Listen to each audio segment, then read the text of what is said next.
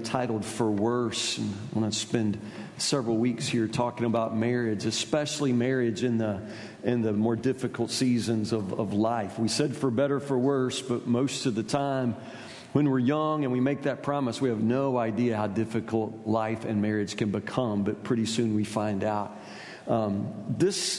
Tonight, this Wednesday, and the next Wednesday, I want to spend some special time just talking about the issues and challenges related to blended families. And tonight I want to talk about remarriage or second, third marriages, that sort of thing. Some statistics for you. This is the world we live in. Half of all adults today are either single, single again, or single parents. Half of all adults in the United States are either single, single again, or single parents. The other half, of course, are married. Other half are married, but of the half that are married, half of those are married and now in step families, which means these are second marriages and blended families. So half of all married families these days are second marriages and blended families. Does that surprise you? Does statistics surprise you? I think you walk around enough to know that that's the reality. The divorce rate for everybody is pretty high, but the divorce rate for second and third marriages is much higher. Much higher. And the failure rate for blended families is way more than the majority. So the fact of the matter is second, third marriages are challenged in a really difficult way. And step-parents, stepchildren, blended families are difficulties that some of us would hardly understand. And yet, this is a growing segment of our population and a growing segment in everybody's church. So the interesting thing is, when I started looking back, I've never really preached anything to blended families about second or third marriage. I've never said anything about that, even though a good number of our congregation would fall into that category. When I did a search of other pastors' sermons, you can search the internet, I don't find any sermons, anything at all that addresses these needs. So let me just ask you, how should the church respond?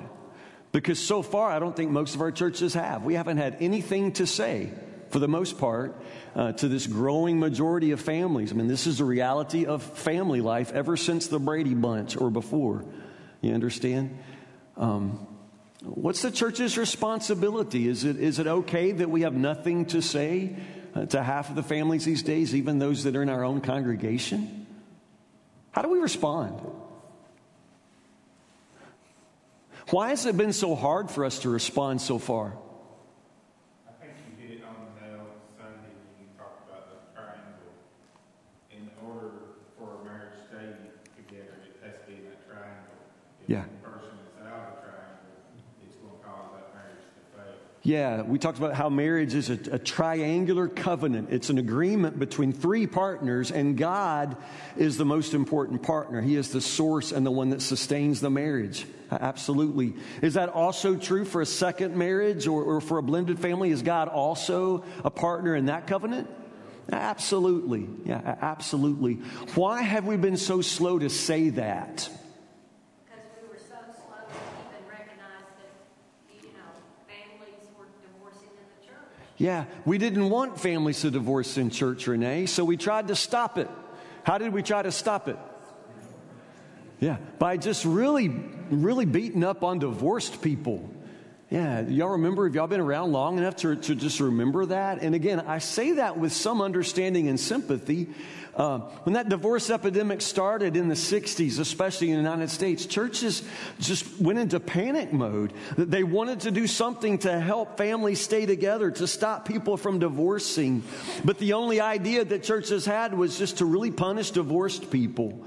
And so those who were divorced became sort of marked sometimes, even in our churches. And we made it very difficult for them to come back to church. We made it difficult for them to serve. We made it very, very difficult on divorced people. And as a result, we really haven't had much to say with anything pertaining to the divorced person's life.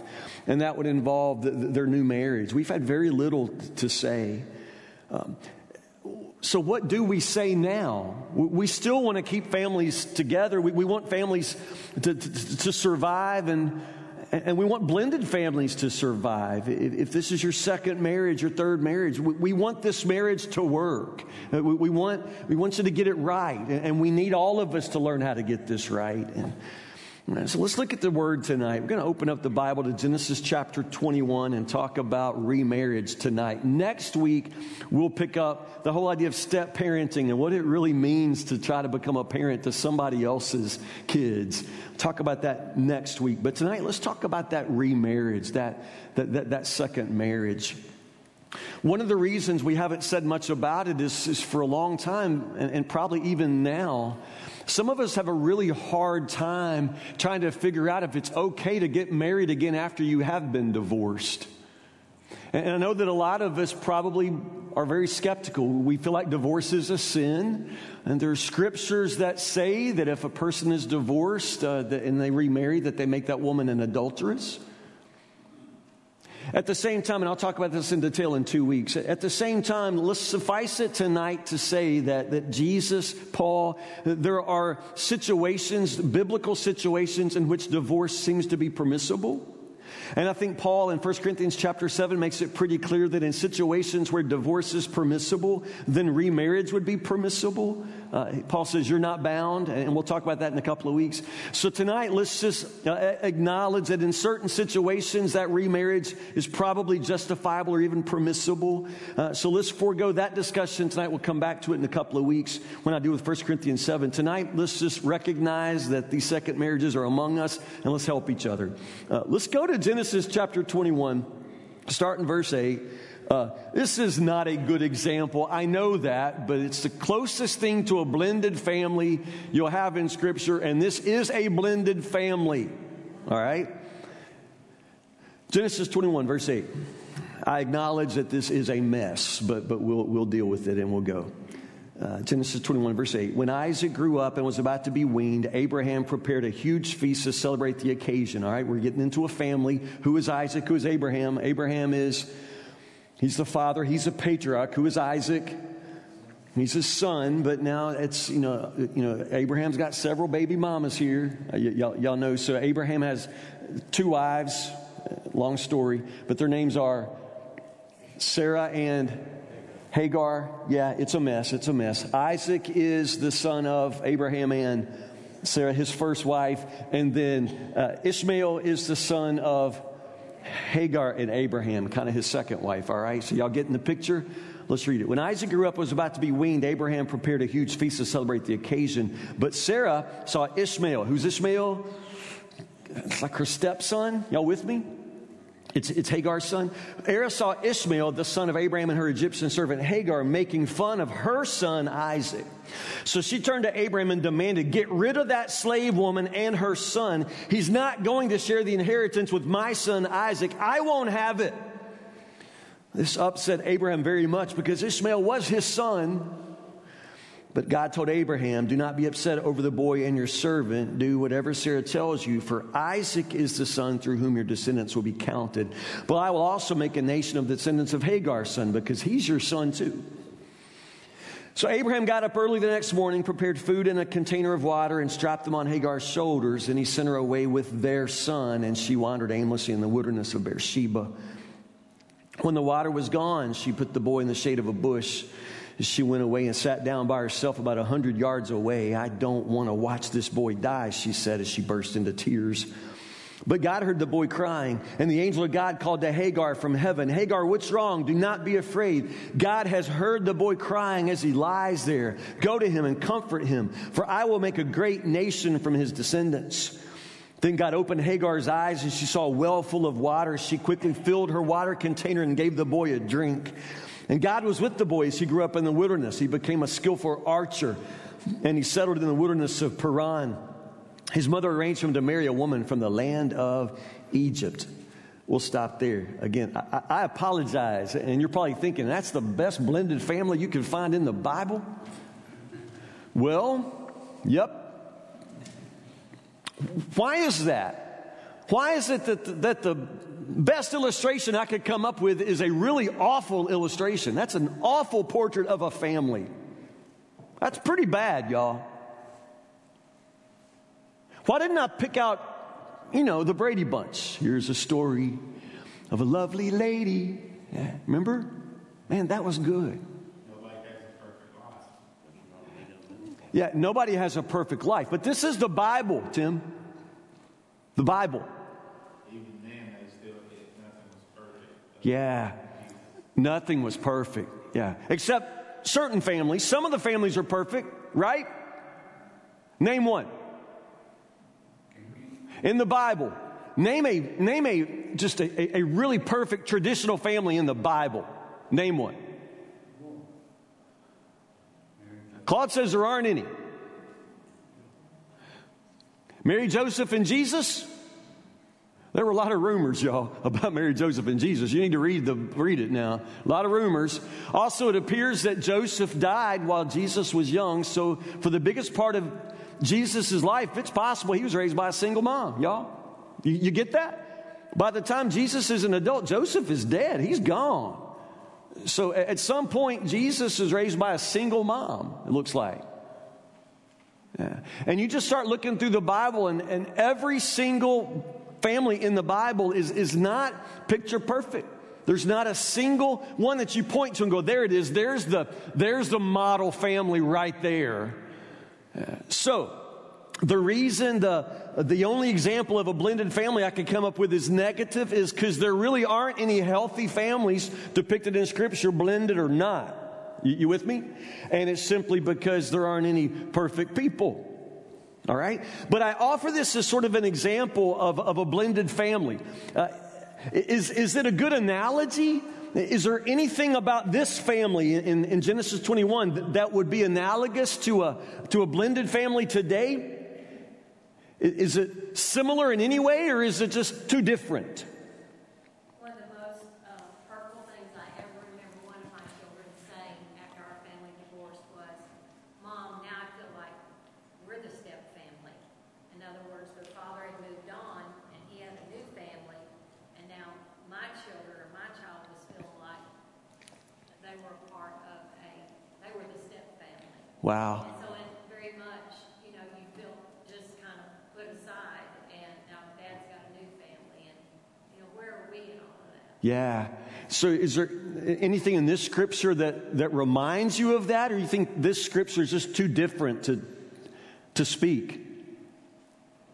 Definitely reminds me of how it felt, yeah. Yeah, because Hagar and Ishmael are eventually just put away. Yeah. Yeah. What do you think? Is it mostly similar or mostly different from today? I think it's similar because there's always jealousy in blended families, or either it's the children or the parents. Yeah. I don't know about always, but it's got to always be a likelihood, the possibility of jealousy. Yeah. You can hear it now in the way Sarah talks. What does she say? Now, y'all, by the time we get to Genesis 21, Hagar's been in this family for 16 years or so. It's not like she just got there. This family's been in this situation for at least 16 years. And yet, when you push Sarah in this emotional meltdown, what does she say? Get that woman out of here and take her son with you. Yeah. It's no real sense of connection there. Yeah. Mostly similar, mostly different. Of course, the main difference is the practice of polygamy.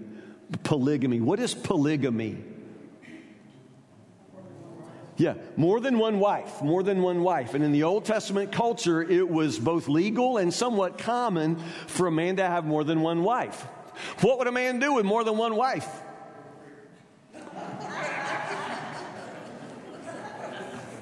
Willie?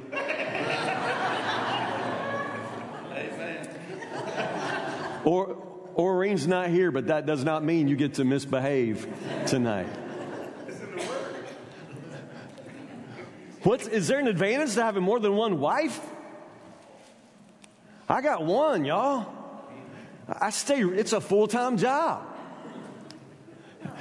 Why would men in the Bible, why would they want more than one wife? Good night. I love the one wife I have, but I can't imagine 2, 3. What, David had like 100? Yeah. Can you explain it?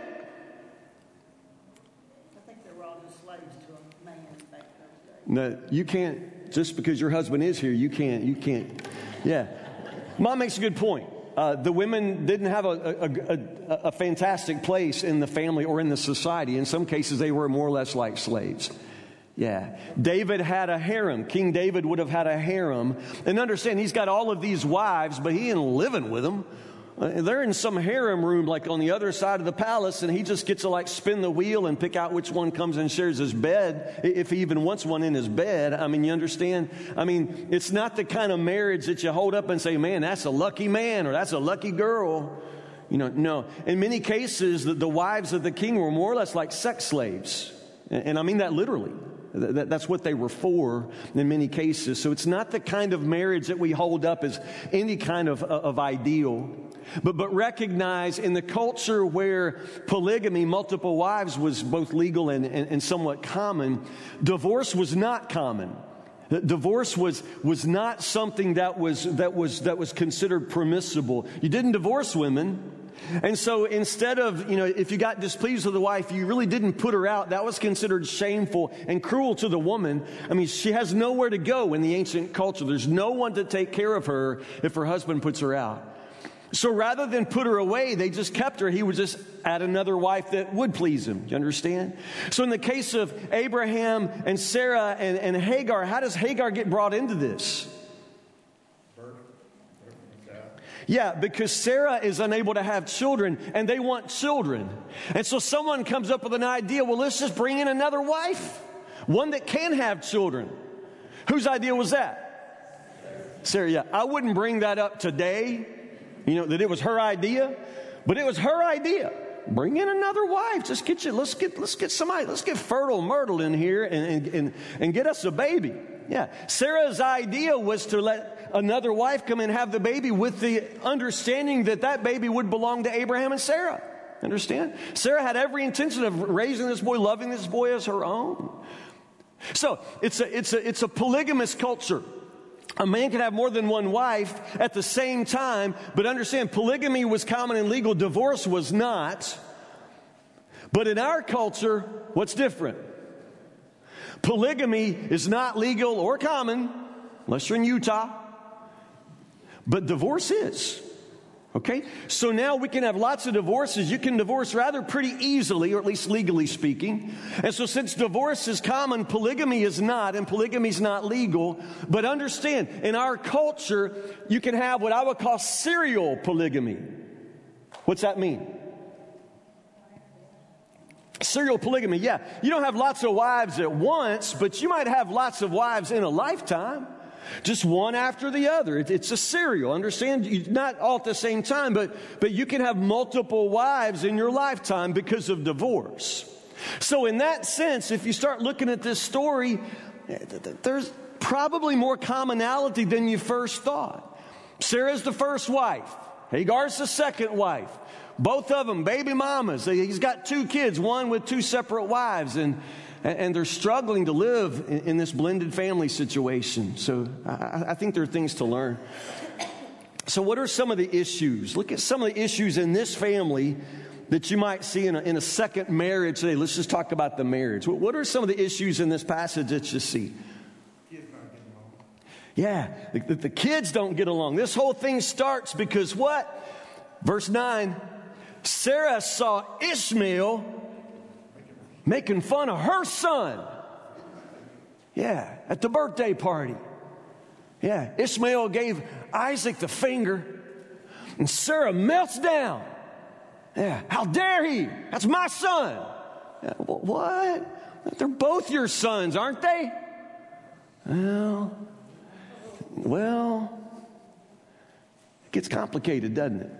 It's complicated. I mean, they're both her sons, kind of, but Isaac's really her son, And in her mind, Ishmael's Hagar's son. Yeah, how dare he? How dare he make fun of my son? Yeah, Claude. Doesn't part of this also hinge on the fact that Sarah knows that Ishmael, the older he gets, the closer he's going to come to getting that first inheritance, that 2/3 of that inheritance, rather than just a part of it. Let's also remember that every time Abraham moves or does anything, everything, he grows in terms of wealth. This is not a poor man. Yeah. A man that has quite a bit of substance in his day and time. Yeah. But I think a lot of them hung on that inheritance. Yeah, there's some financial calculations going on here too. And Sarah wants to make sure her son gets his part or more than his part. Yeah. Yeah. So there are issues with the kids. There are always issues with the kids. And even in the best of blended families, you just can't really ever get past the fact that some of these are my kids and some of these are your kids. You can't change that. Yeah, and I think that makes it hard. I guess let's just acknowledge that they're imperfect people. We said that up front, that the Bible doesn't have any perfect families because there aren't any perfect people. And so these are very imperfect people. And part of what I love about the Bible is that the Bible doesn't present us, some sort of, spray painted saints that look perfect. I mean, these are people just like us. And this family is a mess. I mean, Abraham may be a great man and the father of a great nation, but he doesn't have it all together. And apparently that's not a requirement. He does not have it all together. And Sarah is probably a good lady most of the time, but she's got some days where you just better not even be near her. Don't cross her path. She will fly up in you and get you out. I mean, these are imperfect people. Imperfect people with poor conflict resolution skills. Can we just say that up front? This is poor conflict resolution. Now, in any situation where there's a blended family, understand most of the time those families at least have some history of marital failure, grief, loss. So somehow that blended family always has a story, and there's always some kind of loss, some sort of grief, maybe some sort of failure back there. And so sometimes you may indeed have two partners, one or even both of them, who haven't learned how to resolve conflict, how to really forgive and get along. And that's the next thing I would say. Most of us don't learn well. So even though you've gone through a marriage and that marriage didn't go well, did you learn anything? And most of the time we don't learn anything. And we repeat the very same problems that got us in the first mess. We don't learn anything from our lives. It's really funny. That's not funny. Funny's the wrong word. Interesting. That if you watch somebody who's been married a long time and then they get divorced, and they may have been married 20 years, but as soon as they get divorced and if they start dating again, they will date exactly like they dated back when they were single. And that may have been 30 years ago. So it's really funny. The lady who gets a divorce and you hear the story and she says, yeah, I probably just married him too fast. I met him at the rodeo, and he took off his hat and I just fell in love and, we ate supper and got married. And you think, wow, okay, I bet she'll learn something. And then the next thing she's in my office saying, I was at the rodeo and I met this guy and he took off his hat. Literally. The woman who married the first guy that she saw will turn right around and marry the next first guy she sees. You know what I'm saying? Or she marries a guy who drinks and beats her, and what does she marry the next time? Another guy that drinks and abuses her. It's like we never, ever learn anything from our lives. People will call and say, Pastor Tim, do you marry divorced people? I say, I'll talk to you. I'll talk to you. I marry a lot of divorced people, I will, but I won't make a promise to marry all divorced people. I don't make a promise to marry everybody who calls me. I don't care divorced or not. I want to talk to you. And in many cases, when I'm talking to someone who's been married before, it turns out to be a marriage that I don't feel good about being the pastor for. And it usually has to do with this. Is there baggage that you're bringing into this next marriage? Are there things you've never learned? Are there patterns that are still repeating? Are you learning anything from your life? If you look at Abraham and Sarah's story, for example, they make the same mistakes over and over and over and over again. Abraham doesn't seem to learn anything from his life. You have imperfect people who don't seem to be learning anything at all. You notice that Abraham and Sarah had this difficulty, this pain in their life, this infertility, which a number of us have dealt with. It's a very difficult and painful thing. And Sarah was desperate to end that pain. So what was her idea? Yeah, let's just bring in another woman. Let's second marriage. Understand? And for a lot of people, that second marriage is just quick pain relief. It's quick pain relief. You get a person who's been in a difficult marriage and they could really be just emotionally starved. And you add kids into that picture. You got a single mom or a single dad and they've been neglected in their marriage, or the marriage was very difficult and now they're single again and they go home and they're overwhelmed with kids, and then they meet somebody. And there is this incredible relief because you finally met somebody who you can relate to and who seems to understand you, because she just got divorced too and she's got kids too, and she really seems to get you. And that sense of connection, that sense of understanding, I mean, it's intoxicating and you feel so good so instantly. Let's just get married. And it's really, really quick pain relief, but it doesn't last long. Because blended families, a second marriage, these things are very, very complicated. Really complicated. You can see right here in this story, part of the complication is, somebody else's ex-spouse. Hagar comes into this because Abraham proposed. But you still got Sarah in the picture. Man, I mean, how many of you could tell stories about your husband's ex-wife? She crazy, y'all, she crazy. She come around at night with a baseball bat to our mailbox, kaboom. Had her car parked in a church parking lot. She came and put her combat boot right through the sunroof. Boom, she crazy, y'all. If you see her coming, Pastor Tim, if you see my ex-wife coming, call the police immediately. Yeah, true story. Crazy, y'all. Yeah, I mean, somebody else's ex-spouse is usually crazy, or at least when you listen to them tell the story, man, her ex-husband, man, he's crazy. I mean, he was on Crime Stoppers last, I mean, somebody else's ex is in the picture. That gets really complicated. Even if he turns out to be a great man, even if everything seems to be, pretty good relationships, it's still really complicated that the ex is out there walking around Walmart somewhere. And then, as we said, you got somebody else's kid in the picture. I mean, you may learn to love your stepdaughter, your stepson, but you got to admit it's complicated, and it's really complicated for the kids. I mean, after all this time, I don't think Ishmael and Isaac ever really figured out what in the world they were to each other.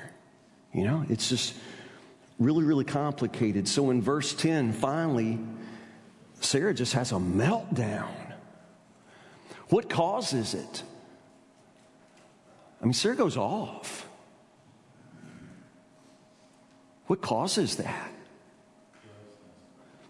There's jealousy involved. Jealousy of perhaps Abraham and Hagar. Jealousy of Ishmael, her stepson. Jealousy. What else? What did you say? Yeah, just stress. Yeah, stress of all this mess. Yeah, this house ain't big enough for 2 wives, 2 teenage boys.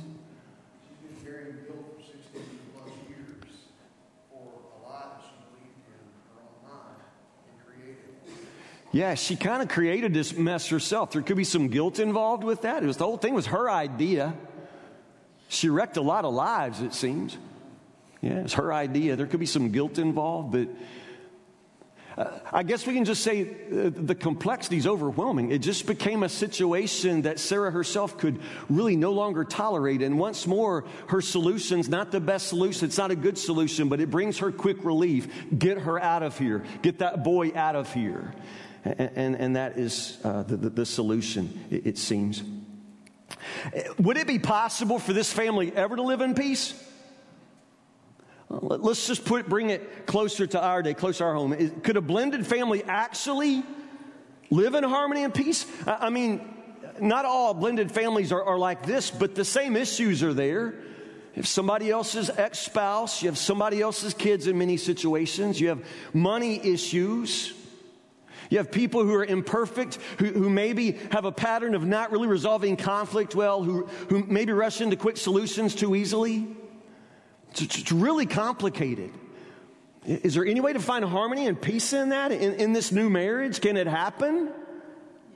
Yes. Of course it can. How? Yeah, just like we said Sunday, it's a triangular covenant, and God's a partner. Yeah. Again, maybe because the church hasn't been a very good partner, it's harder for these families to understand that God remains a faithful partner to you. But God is there for you, and God wants to see this family work. God has a dream yet for your family and for your marriage. Don't ever forget that. Don't ever doubt that. Somebody else's hand was up. What do you want to say? Somebody? Yeah. How does it work? Adrian. It gets a little more complicated here because Ishmael might be the first son, but Sarah was the first wife. Ishmael is the first son, but Sarah's the first wife. And then she had a son. Yeah.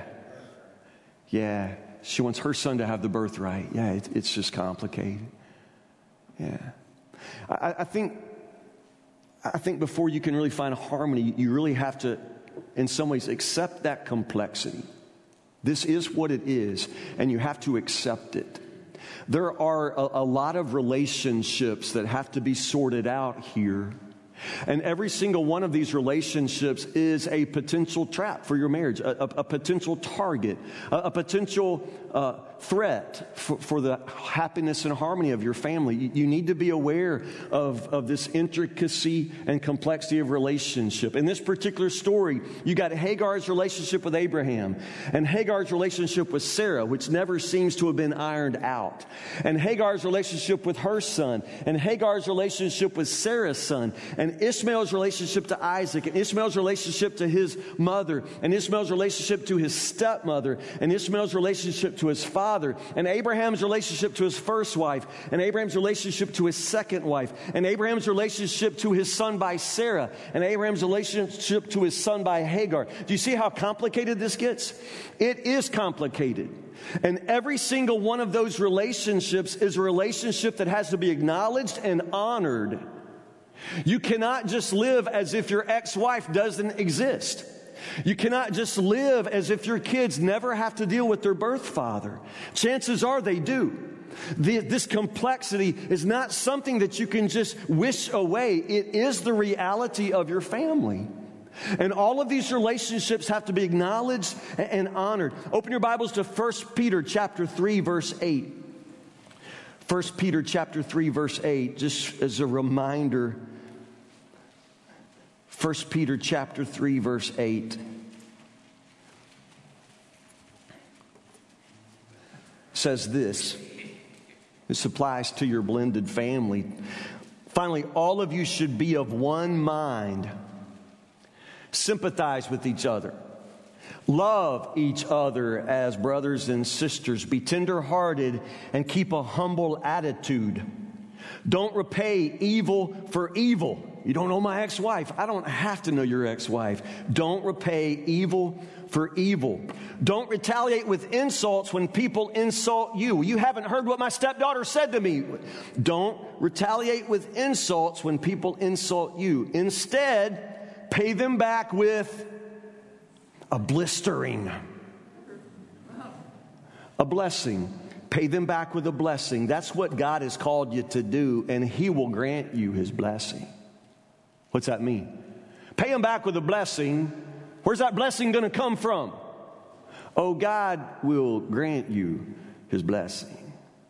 Yeah. If you want to enjoy life and see many happy days, keep your tongue from speaking evil and your lips from telling lies. Turn away from evil and do good. Search for peace and work to maintain it. The eyes of the Lord watch over those who do right, and His ears are open to their prayers. Claude.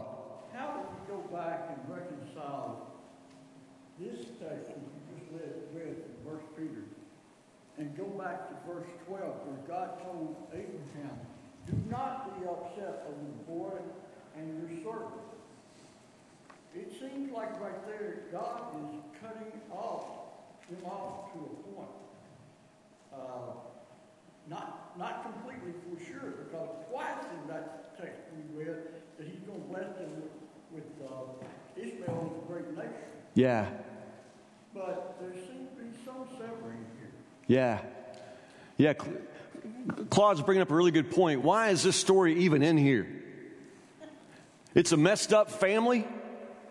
Got to work to explain this whole story. Why is it even in there? Yeah. The whole story is in here because Sarah didn't think God was working fast enough, and she took the whole matter into her own hands. If they had waited on God and His Yeah. plan, none of this would have happened. Yeah. Waited on God and His plan. What's your point, Karen? My point is, they were impatient. Yeah. Impatient. They wanted to help God along, and so they got Hagar. Yeah. Again, the story about this messed up family is in the Bible because it's not about this messed up family, y'all. What's it about? What God is doing through this messed up family. And God did something amazing through this messed up family. And it is messed up from the flow up, as Pastor Eric Walker would say. It's messed up. And yet God manages to do something amazing. God works the salvation of the world through this family. This family. And if God can do that with this family, don't you think God can still do something with your family? So, as Karen would say, don't be impatient. It's not all coming together yet. It's probably going to take some time. So just slow down and be patient with these people. Just be patient with your family, understanding that God is going to do His perfect work. It may not be as fast as you would like, but just let God write this story. You probably need to just give up your dream of the family you wish you had, because you really are stuck with the family you got. You don't get to start over with another man and hope that this one's better. No. All through Scripture, the emphasis is the marriage you're in right now, you make it work. You make it work. And you just allow God to work His purposes out through your family. There is no family, no marriage. There is nobody beyond hope. And there is no family in which God does not long to write that story out in a way where everybody's happily ever after. Your family too. So what's God doing with your family? It's hard to know. It's hard to see. You just need to trust Him. You just need to trust Him.